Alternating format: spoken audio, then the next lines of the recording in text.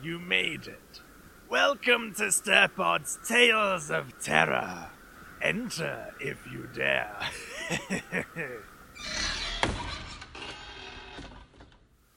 I must say, I'm relieved it's you, and not one of those pesky geysers. I've run out of spikes upon which to place their heads. Shoes off if you don't mind. It's a new carpet. The last one became a touch too red for Mother's liking. Please have a seat and get as comfortable as you can. Don't mind those. They're just splatters of paint. Our last guests were so very messy. There we are. Would you like to begin? Well then, which story would you like this evening? Ah, in the mood for something different, I see. Enough pleasantries. It is time for tonight's tale of terror. The Honkening by Joanna Robertson.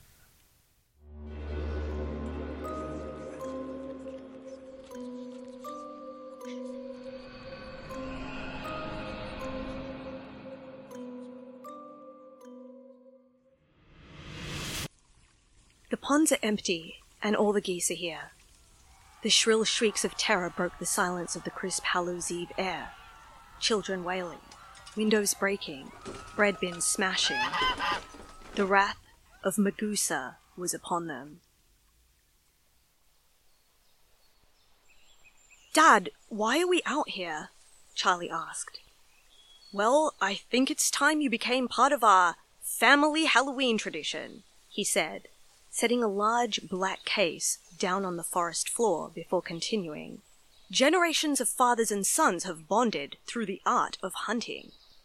Charlie hesitated. Hunting? "Don't worry, son. It's just one duck. No one will miss it." "Their kids might," Charlie grumbled. After a few seconds had passed, Charlie's father retrieved an old-fashioned hunting rifle from its case. The gun was quite lengthy and had a shiny brown finish. The leather strap was cracked and worn, the black scope was scratched, and dust had infected every nook. Charlie raised an eyebrow, asking, "Is that even safe to use? It looks like it might jam and blow my hand off." Charlie's dad ignored the statement and placed the leather strap over Charlie's head. Charlie could see his dad wasn't going to give up. He got the gun comfortable in his hands. "I'll just have to miss," Charlie thought. "Charlie, look!" His dad's excited whisper brought him back from his thoughts. A small, brown-headed duck with a body of mixed greys and blacks and a peachy chest emerged from behind a shrub a short distance away. Its underside was white, and its eyes were black and shiny. The duck announced its presence with a small, high-pitched... Charlie's face dropped. The small duck waddled over the tree roots of the forest floor, playfully flicking leaves and playing with sticks as it sauntered, blissfully unaware. Charlie felt his dad nudge him, prompting him to aim. Charlie's chest felt heavy. He aimed for the bush, but was terrified his shaking would make him hit the poor thing. The sound of his pleading filled his head, hoping to miss. A jolt pressed the butt of the gun into Charlie's shoulder, and the sound of the shot barged its way through the tranquility of the wood. Charlie's whole body relaxed when the duck flapped its wings, startled by the noise, before dashing back into the shrubs.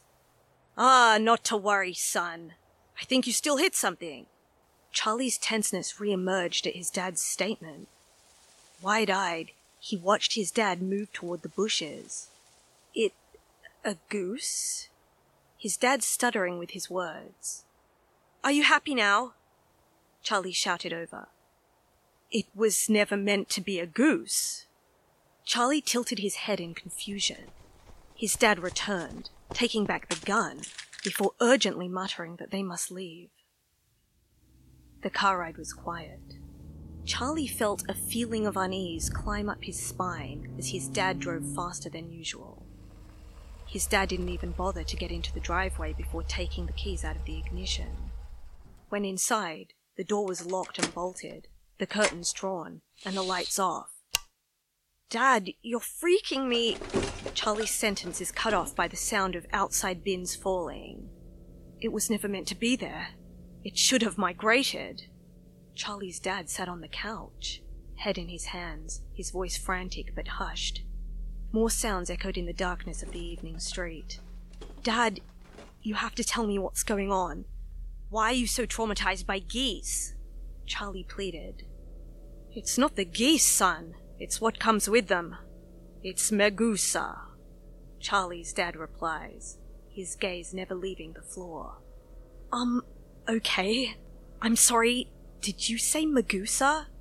Charlie asked, completely taken aback. His dad made direct eye contact with him, but said nothing. A couple of waddle-like thuds made their way across the bungalow's roof. "Oh God, they're on the roof." Charlie's dad was paralyzed with fear. The sounds from outside became louder, warlike. Charlie went to the window. "Charlie, no!" Yanking back the curtains, the pandemonium was exposed. The geese had infested every house. The honks of seething rage overlapped the screams of horror. A man sprints from his home as a cleaver-wielding goose charges after him. Hundreds of them, leaving no man, woman, or child safe from their vengeance.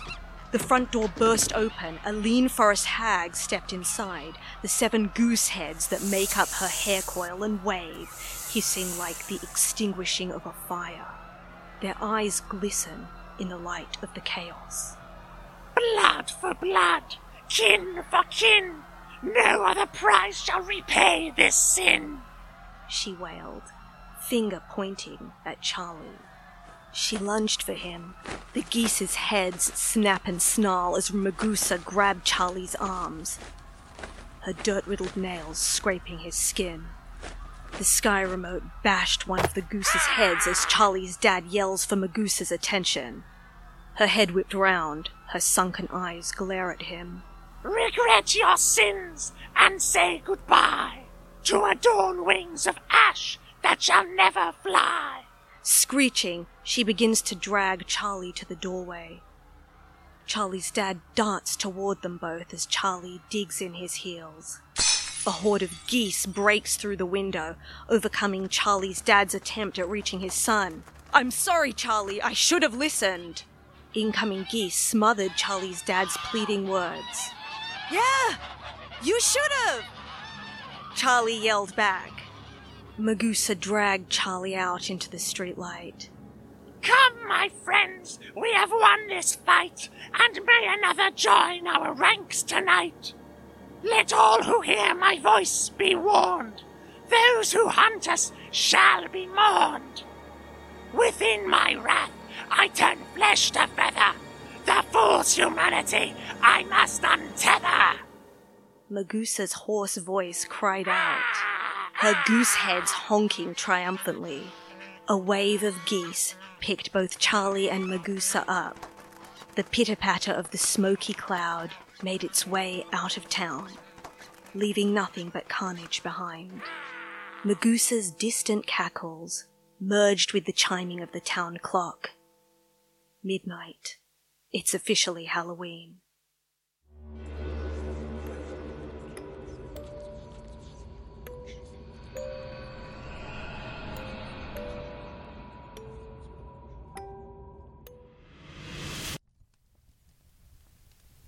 That was The Honkening by Joanna Robertson and performed by Francis Bell and David Gilmore. Gives me goosebumps every time. But in all seriousness, remind me to never again cross paths with a goose. They're still angry after I cooked one for Christmas a few centuries ago. My goodness, is that the time? You had best be on your way while the rain isn't too heavy, and before the mist swallows you whole. Perhaps next time you'll have to stay the night. I'm sure Mother would love to have you for dinner. Thank you very much for visiting StirPod's Tales of Terror. I hope you enjoyed your stay.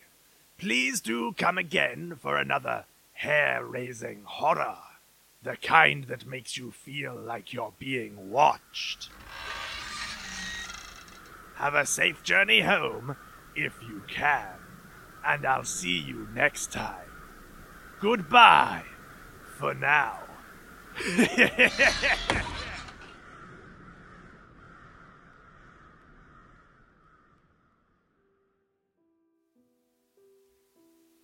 Hi there, I'm David, and I would like to thank you very much for listening. This has been a StirPod production in collaboration with the Creative Writing Society, so a massive thank you to the writers who entered the competition, and congratulations once more to the 3 winners.